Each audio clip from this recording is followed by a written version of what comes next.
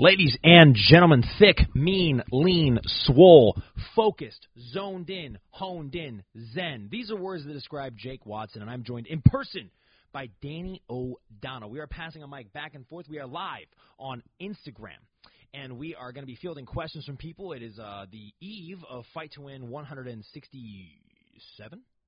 Something like that.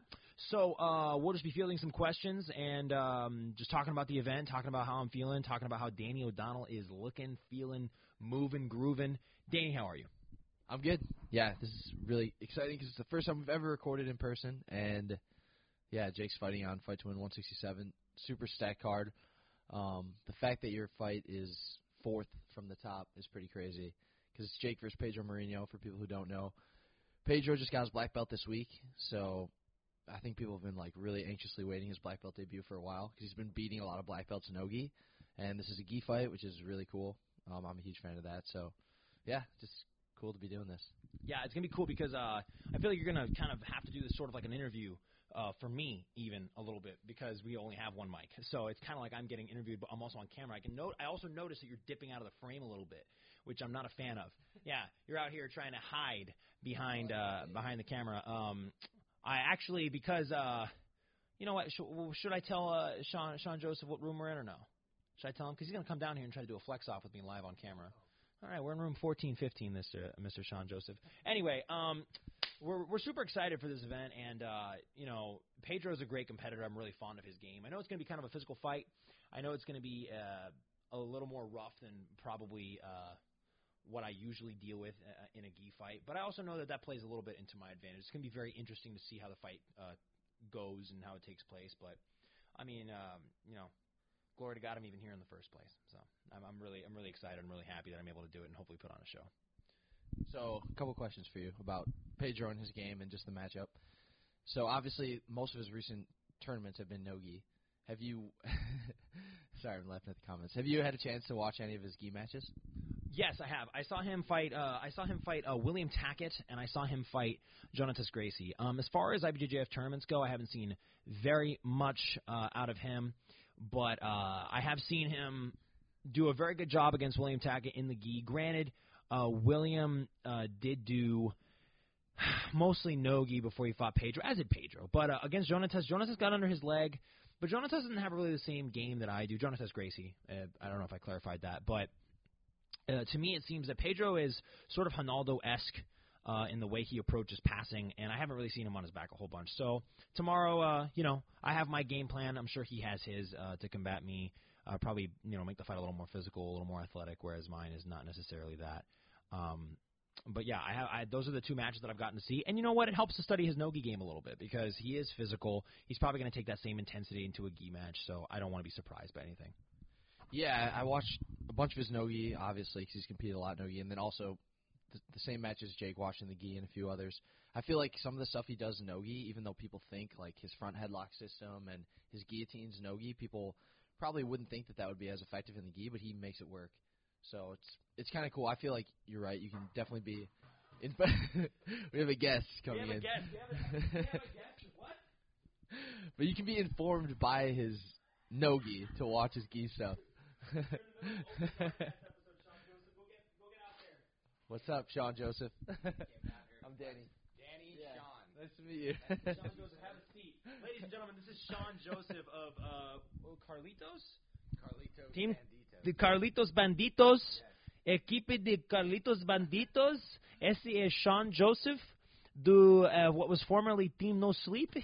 And he's going to take my seat here. We are getting a little dicey.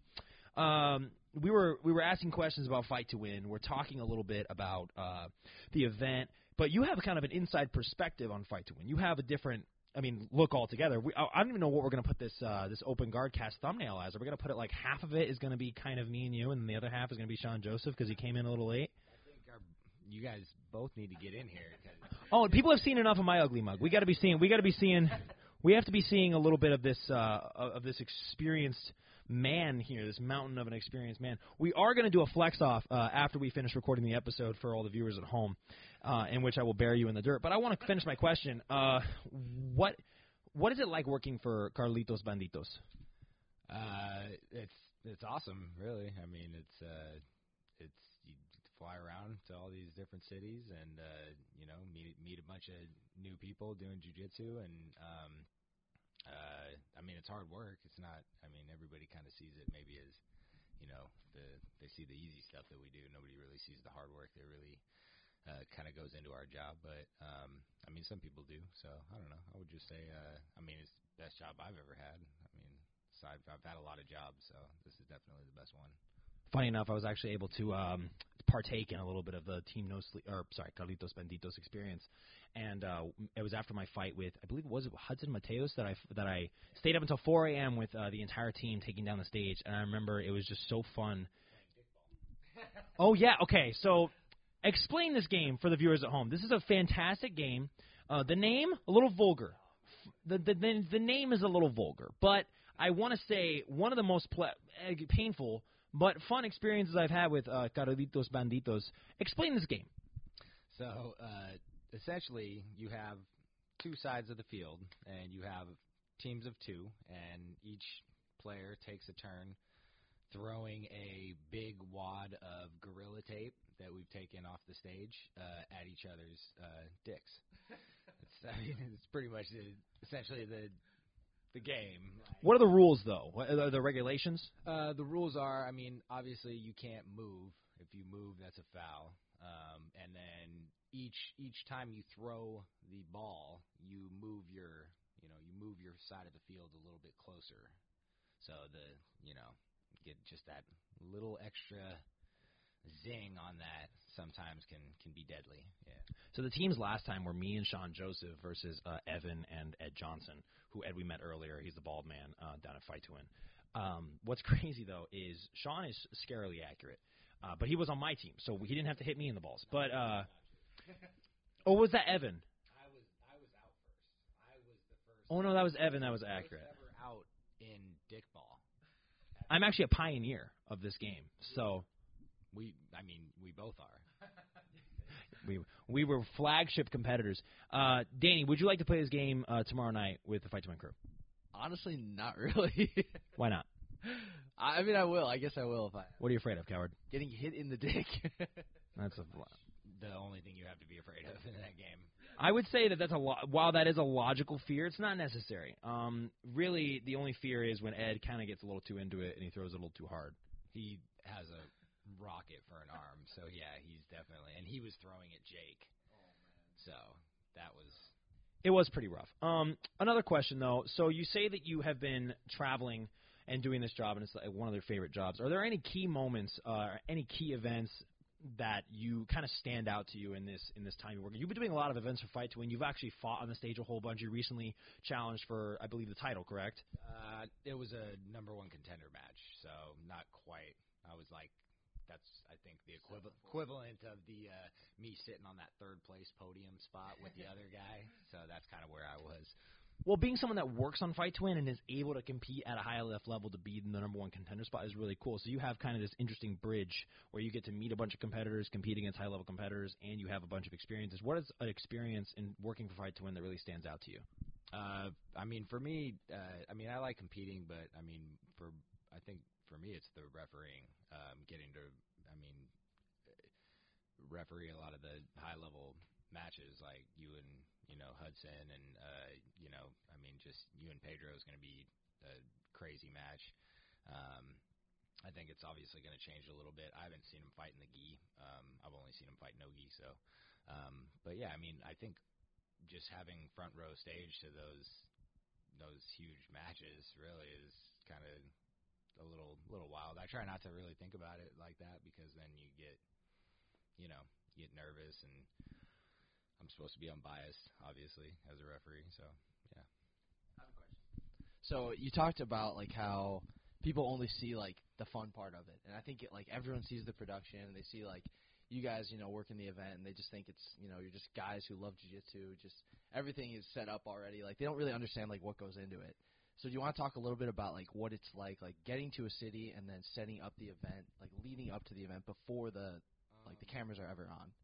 So right now it's a little bit different because of the pandemic and everything, we've been going 3 weeks at a time. Like, so for instance, this is our second week in Austin. So we set up last week, and then the stage gets to stay up. Sorry, I guess I should put that down. The stage gets to stay up. So this week we come in, and there's actually not really much to do. We do a little bit of adjusting, obviously, see what we maybe could have, performed better on in the first show, and then we kind of fix that in the second show and maybe perfect it in the third show. And then the third show at the end, that's when we tear everything down. Our schedule is about to change, but it used to be we would come into a city the day of weigh-ins, start setting up at 11 or 12, finish setting up by showtime, and then at the end of show we would tear everything down and be working until, like, that's kind of where the team no sleep thing came from, because those guys really didn't sleep a lot. I was part of that crew kind of towards the end, but then once the pandemic hit, it just kind of changed things a little bit, and Seth's done a great job at kind of making it all work, essentially. And I mean, as far as I can see, it seems to be working. So yeah, that was definitely something that I think Jake and I have talked a lot about, like, over the course of the podcast. But I feel like Fight to Win has done the best job during the pandemic of keeping events going, like, still having amazing fights, getting, like, the best guys to come out and compete. So, like, what outside of the changes, like, logistically, staying in the city for a few weeks or whatever, what are, like, some of the biggest changes since the pandemic? Oh, well, sure. I will. Antoine kicked my butt in my second Fight to Win match. Actually, yeah, he did. Yeah, he used my legs as chew toys for 6 or 7 minutes out of the match. Yeah, it was a good match. It was entertaining. Yeah, I mean, most everybody else he finishes. So I think I was walking funny for a little bit after that match. Yeah, I love him too, man. Love you, bro. We were talking about the pandemic, and as I would say, really just there's not as, like, the weigh-ins are obviously a lot different now. But other than that, I mean, the amount of people at the show, I guess I'm looking at. So the weigh-ins are way different now because we don't do, like, face-offs anymore. And then just the amount of people that are at the show, I would say. That's about it.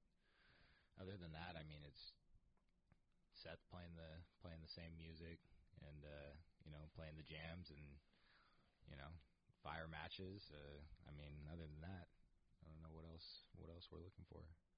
I would say the one thing that really was interesting to me was the face-off. Like, I feel like it's awkward to weigh in now because they could just go and weigh in. You don't have to wait until Seth is done explaining the rules. You don't have to wait until anything is over. You just got to kind of go do it. So, like, I didn't eat all day, basically, because I had to kind of drop a little bit of weight. And I was I went to weigh in, and I was fully expecting to, okay, it's going to take like an hour. And then we just kind of went there, weighed in, and left. And I was like, oh, it took like 5 minutes. Yeah, it's fast, real in and out. So, what's funny is you knocked on the door. Impromptu open GuardCast guest. No, I loved it. I love it. Can you give him the room number? I was like, yeah. Yeah, no, it was I came down here for the flex off. I didn't come down here for the. Oh, the flex off is going to be part of the podcast. The flex off is going to be part of the podcast. Danny's going to commentate it so that Open GuardCast can hear it. We're going to do it on top of here, and then I'm going to post a video to Open GuardCast, and everyone is going to vote in the comment section. Listen, you're like Masters 3. I destroyed this guy when I was 135 pounds, and now I'm 147 pounds, and that is all muscle that went straight to my arms, like nowhere else on my body. Yeah. So we're not doing a traditional rules flex off. We're doing your rules flex off. It's always my rules. So we're not doing quad stomp. No quad stomp. How I beat Nicky Rod. It's obviously I can't beat Nicky Rod. I have to. There's loopholes that I find that allows me to beat people on the big stage like that. You know what's funny is I don't think you would beat Danny in a flex off. I literally don't. I swear to you, this guy. No, I'm telling you, bro. I'm telling you. Put a 5. Put the number 5 in chat if you want to see Danny flex off Sean Joseph. I'm telling you right now, people are going to do it because Ryan Liu knows exactly how ripped you are, Danny. This is not even podcast material, by the way, at this point. First of all, why would I do that? Okay, I'm the champion. This guy hasn't flexed off against anybody. He hasn't proven to anybody that he can even flex off with anybody that's of any stature of importance around here. We're getting some 5s in the chat, Danny. Yo, we got 5s. Oh my They want to see it. They want to see it. I need a number 1 contender. Hey, Hey, I'm going to commentate this. All right, ladies and gentlemen. As of right now, coming up first, Sean Joseph. All right. No. It's a one at a time. No, it's you guys. It's not me. Oh, it's me? All right, check it out. We're going to do this. We're going to do this flex off. I'm not good enough for this. Stand up. You stand up. I'll do it first, and then you're going to come and rescue me. Ready? Here we go.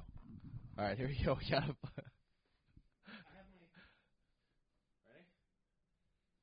All right, they're going full shirts off. Interesting. Here we go. Dude, it depends what we're looking for. Are we looking for definition? We're looking for Sean Joseph not being We're looking for I'm way more ripped than You did that to me last time. Yeah. You are more ripped. I'm more strong, though. I don't know. I don't think I should be the judge. We should let them be the judge. You know what's funny is the crowd asked for you, and you turned them down, Danny. I'm not ready. I wanted Danny. The crowd wanted Danny. They put 5s in the chat. Guys, we need the down lighting. Sean throws a left hook. All right, listen. Sean is a good left Here's hook. the thing. I'm focusing on a match tomorrow. You may not like it, but this is what the peak male body looks like. You may not like it. You may think, oh, I got the peak male body. I'm Sean Joseph. I'm 37, 38 years old. No, not that old. How old are you? 36. Okay, yeah, come on, guys. I was so mean. Master 2 now. I'm Master 2. That's fantastic. You know what's funny is one time, okay, I just got insulted in the chat. I apologize. One time, I beat him, right? Everybody, throw up a 1 if I beat Jake Watson. It wasn't that hard. all right, check it out. One time, it was after a fight to win. I think when I fought Ronaldo Jr. I got to hang out with your daughter. So how's your daughter? Oh yeah, Kyla. You guys talked Pokemon. Yeah, we talked about Pokemon for several hours. So several hours I spent talking with his daughter Kyla about Pokemon. Very, very cool young lady. Yeah. And Sean, She's 13. Yeah, she's big into video games and anime. Nice. Yeah.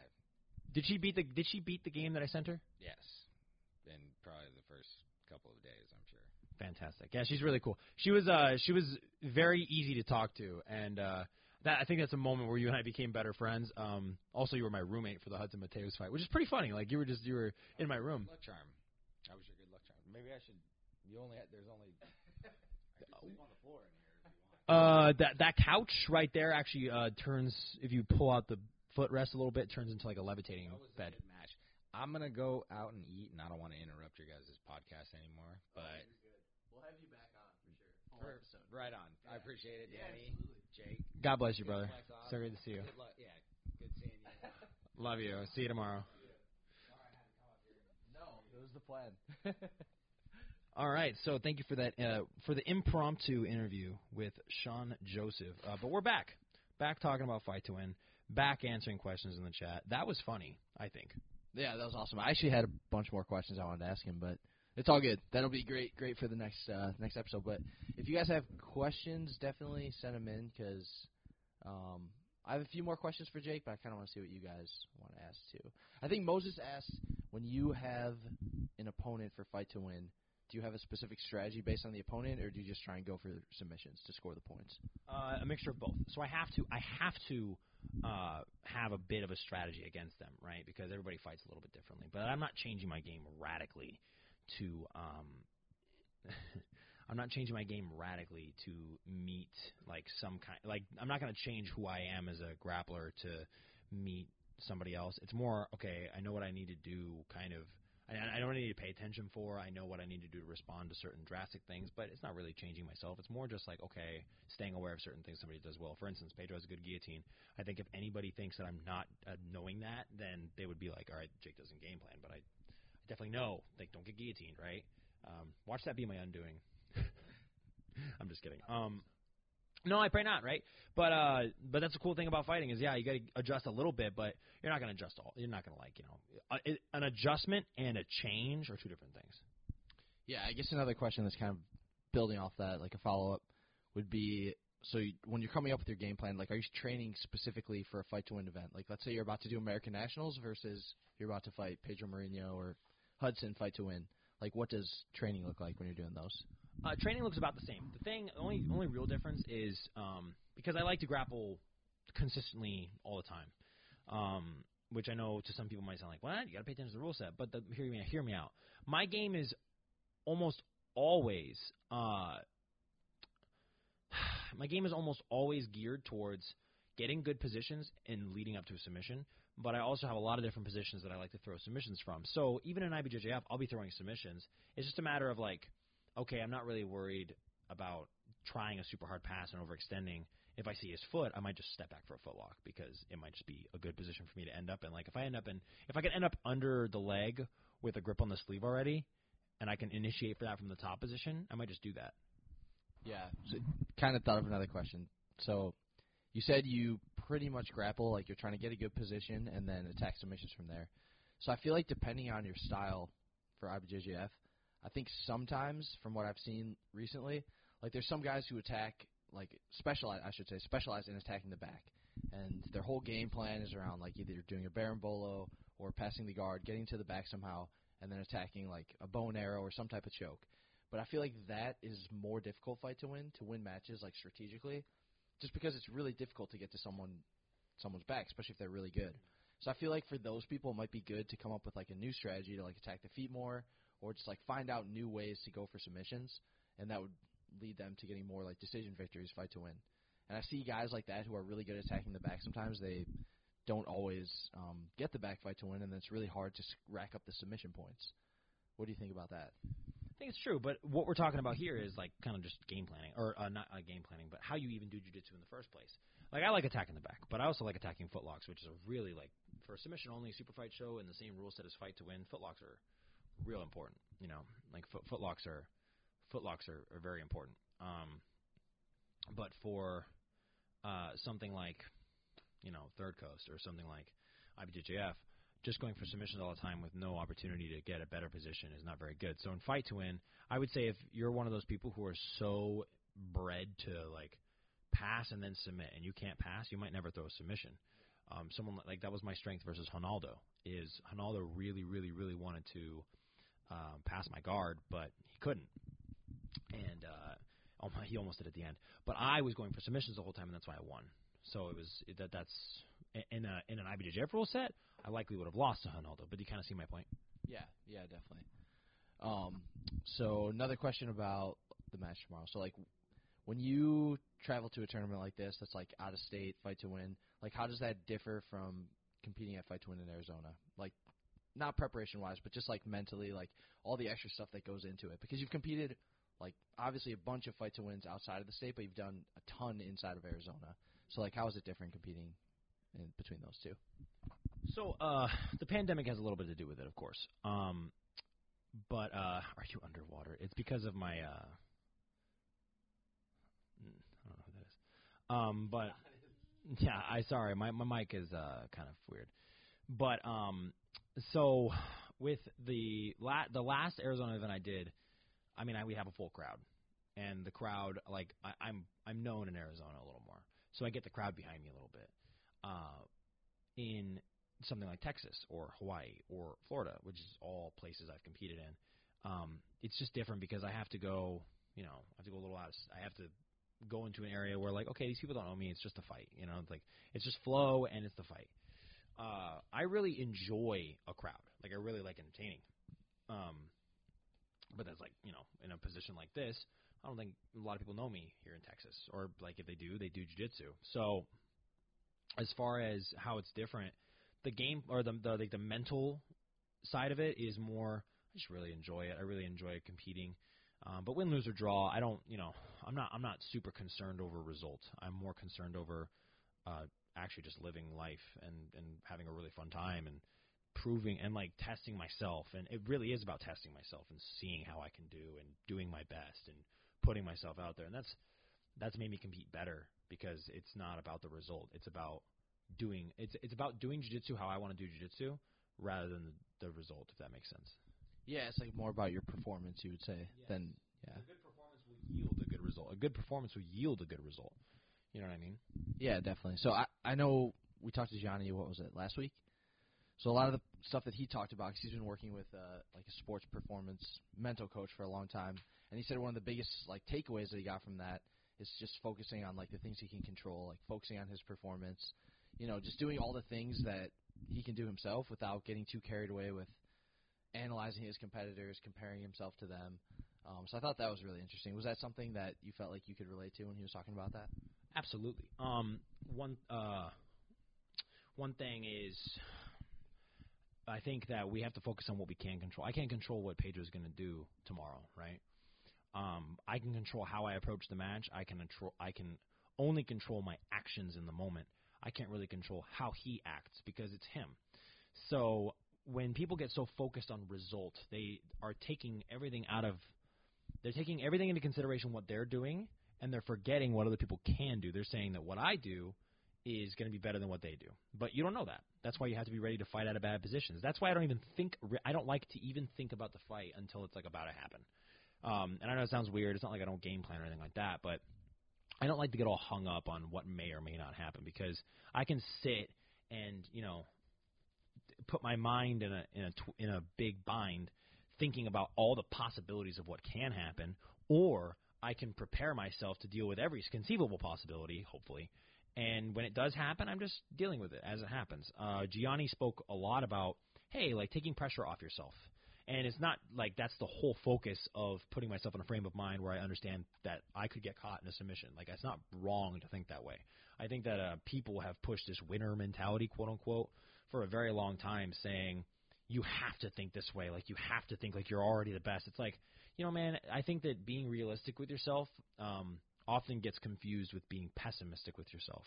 People think that realism is always pessimism, but I think if you are able to realistically manifest your goals, then that's the best kind of realism. So I have no problem saying, okay, I can go out there and beat Pedro by submission tomorrow because I know that it's a possibility, but that doesn't eliminate the possibility of him winning by submission tomorrow. And that's what makes me strong, I believe, is my ability to realistically put myself in the shoes of somebody who, okay, I understand the danger in this fight, but I do believe that I can do better than him.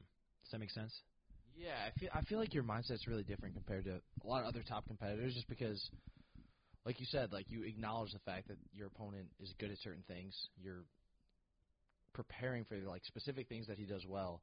So, I don't know. I feel like in a sense that probably helps you improve at a better rate because like you're not afraid to acknowledge your weaknesses or things that you feel like you need to improve on, even if they're not like weaknesses that people can exploit easily, just stuff that you can get better at. Do you feel like that helps you like in training too, like having that mindset, being really honest with yourself, really realistic?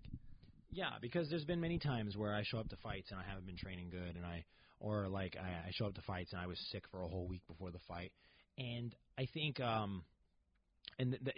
I'm about to say is going to make a lot of people think I probably go into fights with a pre-made set of excuses, but that's not what it is, because I think that you have to be ready. In jiu-jitsu, we're preparing to be good on our worst day, right? So we're not preparing to be good on if our best day is that day, then it will just be that much better. But we're preparing to be good on our worst day. And I've competed many times where I'm like, dude, I didn't even sleep the night before, or I was sick, or anything like that. Some of my biggest wins are actually when I felt like I was not at 100%. But for me to approach every training day being like, all right, cool, I got to put myself in a position where I'm a white belt every day. And that sounds cliche, but if you really are, how does a white belt who is hungry to improve look? There's two different types of white belts, right? There's white belts who really want to win or who really want to learn. And you can tell by the way they grapple if they're trying to apply techniques they learned in class or if they're doing the same technique they know over and over because they want that gratification of winning.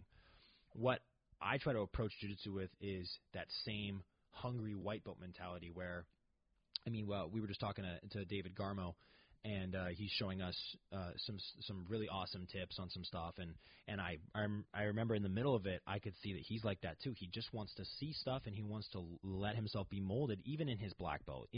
I think that's really, really powerful because I can't possibly stop learning jiu-jitsu, and I can only make myself stop learning if I stop being hungry, right? That's when you stop eating is when you're full, but if you're always hungry, you'll never stop eating. So that's how I try to approach jiu-jitsu right now, especially being 23. It's my second year at black belt, fighting someone like Pedro who got his black belt like 6 days ago. I want to be able to, okay, I understand that there's a lot of stuff I don't know in the sport. I'm not just going to be that footlock guy that sometimes does berimbolo and collar and sleeve my whole life. I want to be able to pass the guard. I want to be able to take the back. I want to be able to do half guard, deep half guard. I think it's important. And I wonder how many people can relate to that, and I hope that inspires some people. I think that the process is so much more important than the result, and I think we often get caught up in the gratification of winning something. We fail to realize that this journey didn't start with the intent to win something. It started with the intent to have something greater than yourself. And I think that if more people can remember that greater reason they started jiu-jitsu when they go in a tournament, they'll have an easier time competing with less stress. Yeah, I feel like something that you said really resonated. Like you mentioned hanging out with David and David Garmo, really high-level black belt, and just like exchanging techniques with him. I feel like the guys who are the most successful in jiu-jitsu make the biggest improvements after they get their black belt. And like you see guys like Leandro Lo, like obviously he still does some of the same stuff that he did and has been successful with for years, but he also, his game has changed a lot. He's added a lot of different like setups, a lot of different techniques to his game that weren't there like when he first started competing at black belt. Obviously he like went up a bunch of weight classes and did stuff, but what do you think? Do you think that a lot of the top black belts are like basically just do you agree with my assessment? Yeah, I mean, I feel like two things. One, I feel like my improvement at black belt was pretty big just because of the exactly, yeah. I feel like my improvement at black belt was pretty big because I realized this early on. But like, it's not bad to don't get me wrong. It's not bad to retain a lot of the stuff you like. Like I win a lot of fights by footlock still because I believe in my footlock. But you'll see that like you'll drop things that are unnecessary for your game. You'll start to grow a little bit and realize I don't really like to do that anymore. I like this because it leans better towards me. But you'll still retain some of those things that you love. Like Leandro still does blast knee cuts. He still does blast double legs. But he's also grown a lot in, his appreciation and understanding of the rule set. Getting under the leg, he's done a little bit differently. He also leans a little bit more towards Cerca, which is the De La Hiva with the far side sleeve. And he still does a lot of those same things, but he does them in different ways. He's adapted. He's evolved. I mean, look at what do I want to say? The evolution of Ronaldo Jr.'s guard, where it used to be a little bit different, and then it became lapel and lapel and lasso, and then it became something else.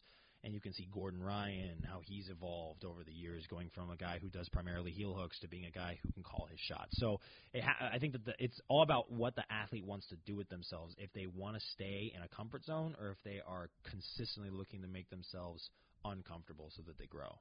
Does that make sense? Yeah, and a lot of what you said, too, resonated with me. Like, the stuff you were saying earlier, especially, like, you can tell when someone is just trying to do their best position in training and feel comfortable and, like, get a quote-unquote win versus, like, someone who's actually trying to implement the new stuff that they're learning.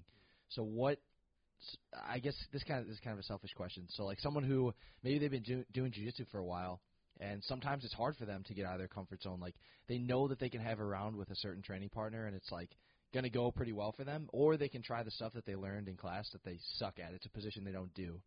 How do you, like, what tips would you have for that person to implement those techniques and just basically just let go of their ego? So think about this. I wasn't going to say anything about Gordon Ryan like in that regard, but so think about this. My jiu-jitsu is heavily influenced by my faith in Jesus Christ. Pride is one of the most biggest reasons that people cannot understand the gospel, and it's one of the biggest reasons that people sin in the first place is pride. It's what makes them comfortable, right? It's what they feel is better. It's me. Pride is like the overflowing love for yourself, and that's why being proud of someone is like you're loving them. You're proud of them, right? So if you are too proud to put yourself in a position where you're going to lose in the training room, It's all pride. Because it sucks getting tapped out by a blue belt when you're a brown belt. It sucks getting tapped out by even a lower-level brown belt when you're black belt. And it certainly sucks putting yourself in a horrible position every single day so that you can grow and maybe get tapped out 5 times a day when you previously were not like that because you worked for a long time to become good, so that didn't happen. Not so that didn't happen, but it was a byproduct of becoming good. Take me, for instance. I will open up a little bit about this. For a long time, being black belt in my academy and teaching a lot of my students and, just becoming a coach and having a lot of them growing a lot with them, I became very good, and the gap started to increase. So what my professor and I ended up doing was making it incumbent that I start in horrible positions, and I make myself, I swallow my pride, and then I spit it out. I don't just swallow it so it comes back. I swallow it, and I spit it out. It's gone. I don't want to put myself in a position where I'm not joke's on you, I don't have a choice of getting tapped out every class. Good, you're going to grow. But I don't like putting myself in a position where, okay, I'm comfortable and I don't feel like – because everybody knows deep down that to grow, you have to mess up. You have to. Mistakes are one of the biggest ways you grow. It's why you come back from a tournament after a loss and you expound upon your mistake and you grow. You put that in the forefront of your mind, like, okay, I did not do that well, or you're rough on yourself. I sucked at that. Whatever the case may be, you attack it. It's like when you realize you go to the gym and you're like, man, I can't do these bicep curls good. Then you spend a little bit of more time doing bicep curls. You go a little bit heavier on bicep curls so you can get stronger.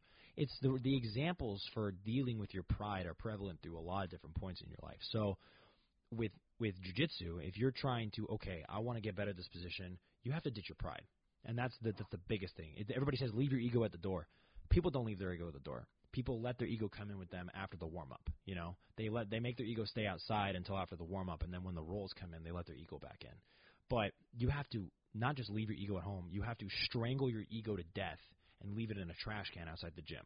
That's what I'm saying. Yeah, no, definitely. That makes a lot of sense. I feel like it's something that I'm trying to work through. Like, I don't feel like I have a huge ego when I train or anything, but I definitely feel like sometimes subconsciously I just start doing things that I've been doing for a long time and that, like, probably won't put me in as much danger than if I'm trying to work half guard or something, a position I'm not good at.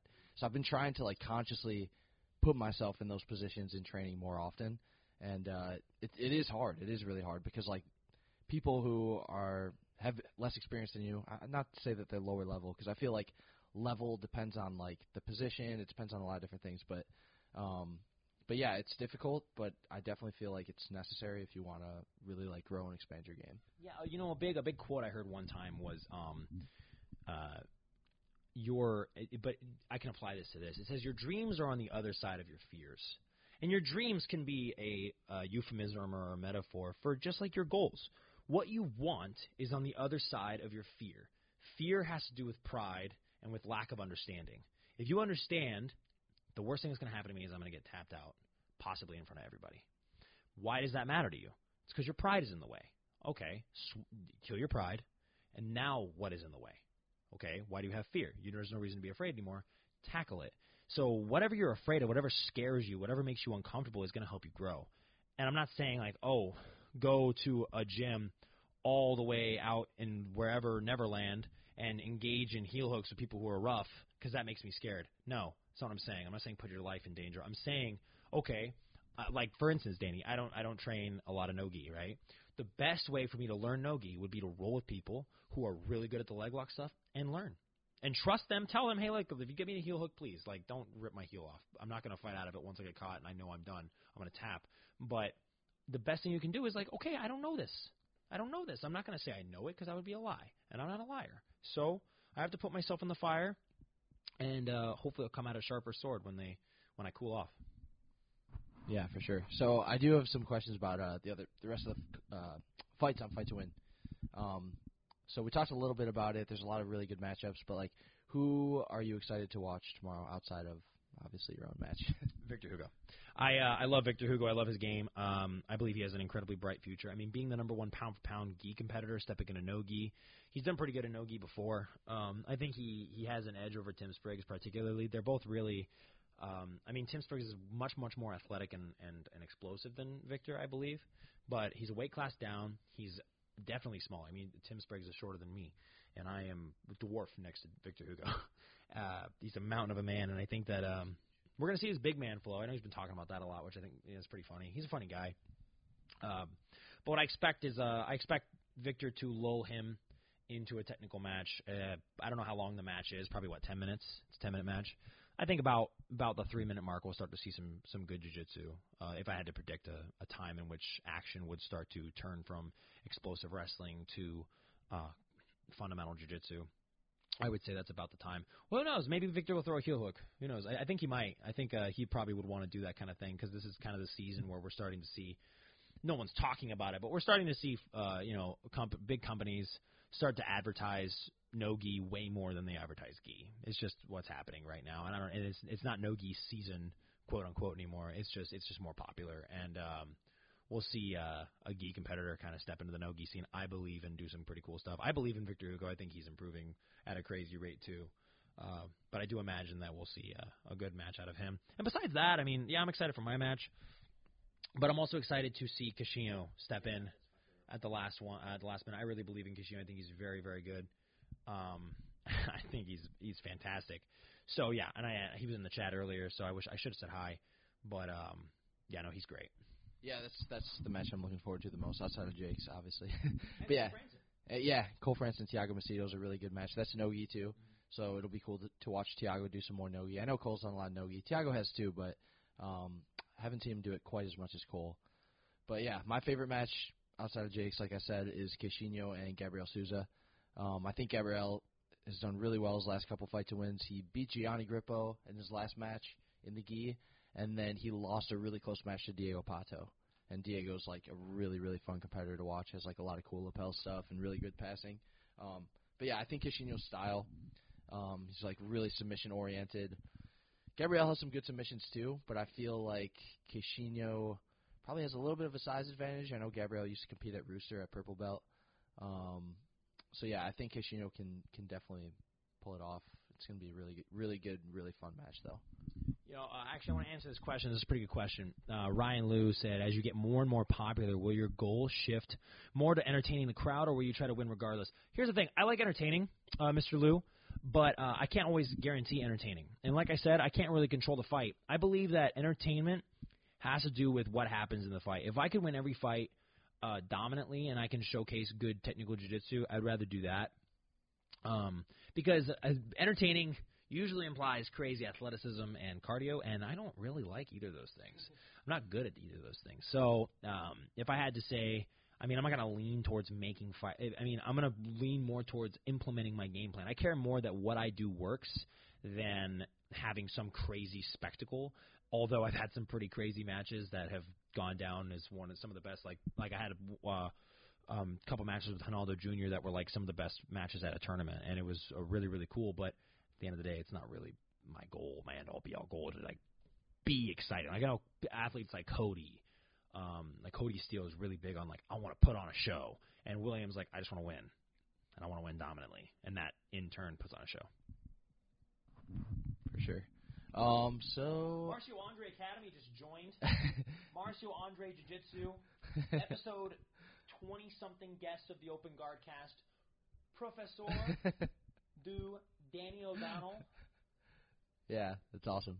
I want to see some more questions because I pretty much asked Jake. By Ryan Liu. Ryan Liu has all the questions. Electrum Performance memes and 23, I think. 23. Awesome. 23. Well, yeah. If you guys have any more questions, just go ahead and ask. We definitely. Let's go. We're definitely pumped for EUG Promotions. Yeah. Marcio, I think, will probably be our next guest. Hopefully, yeah. We'd love to have him back on. I very much enjoyed the conversation with him last time. Yeah, it was awesome. So, yeah, we definitely love to have him back on. Just let's say the word. Awesome. Does anybody have any last questions before we do the outro, and then after we finish this recording on this nice recorder here that Danny has, we will say goodbye to you guys as well. And then it's 11:32 here, so we will potentially be going to bed. I'll probably read a little bit and then go to bed. So if anybody has any last questions, go ahead and get them in, and we'll finish this thing up. But are you what's your workout routine, Danny? Danny O'Donnell, what's your workout routine? I lift probably like 4 to 5 times a week, but it's only for like. Hang on, is there another question? You lift times a week? Yeah, but honestly, my lifting sessions are sometimes like 30 minutes long. They're not really that long, and I usually do them in the morning, before training. So, yeah, and I also don't try not to go like too close to failure, just so I can train at night and stuff like that, and not feel like too beat up or sore. But yeah, I just do like upper body and lower body splits. Usually, I would say on average it's 4 times a week. Sometimes it's 5. Marcio Andre asks, what do you guys think about this tournament? So I would say that if you're talking about the EUG Promotions tournament, I would say it's going to be a pretty groundbreaking event, if I had to guess. One cool thing about it is he's brought together a very exciting group of competitors. I think that it's a very interesting spread of weight classes.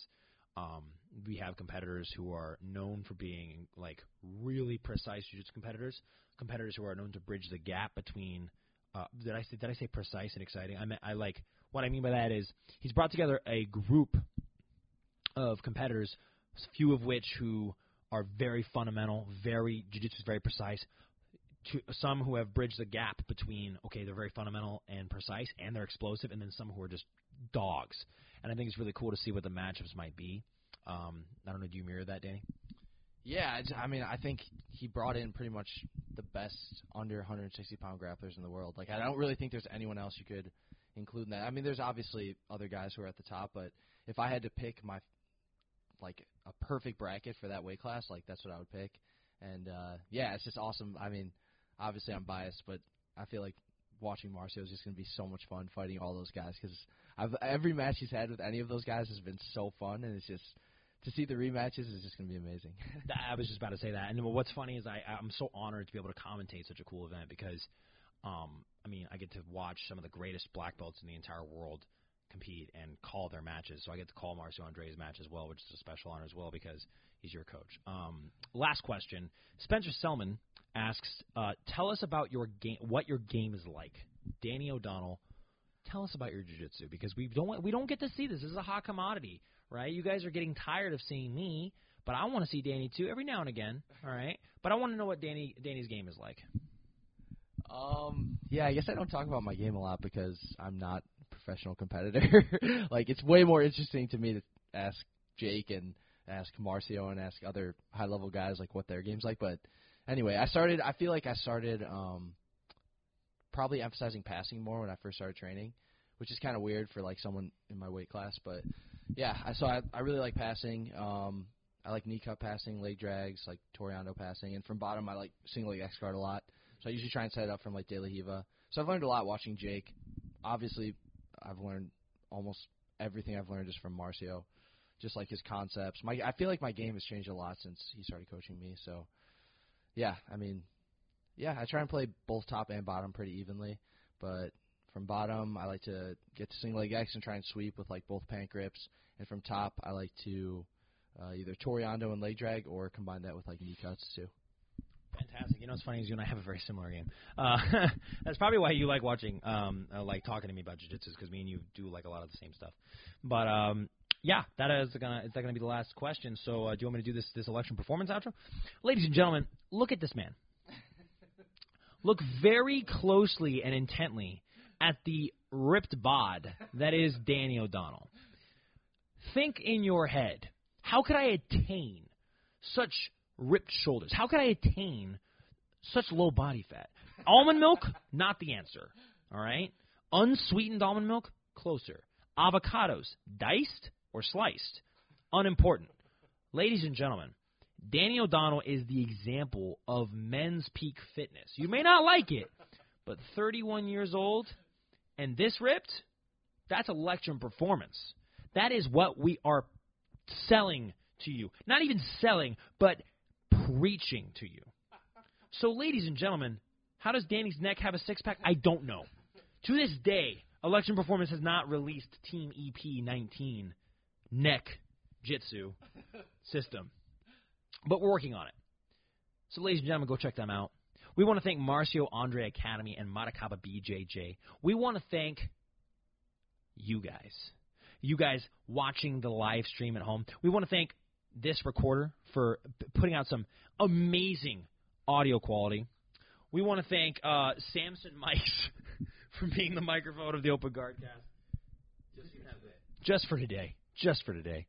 And yeah, I want to thank Danny O'Donnell for making the trip out here to watch me compete at Fight to Win 167. And thank you, Son Joseph, for being an impromptu member of the Open GuardCast today. I almost forgot he was a part of the episode just now. But, yeah, Danny, do you have any closing messages you want to say?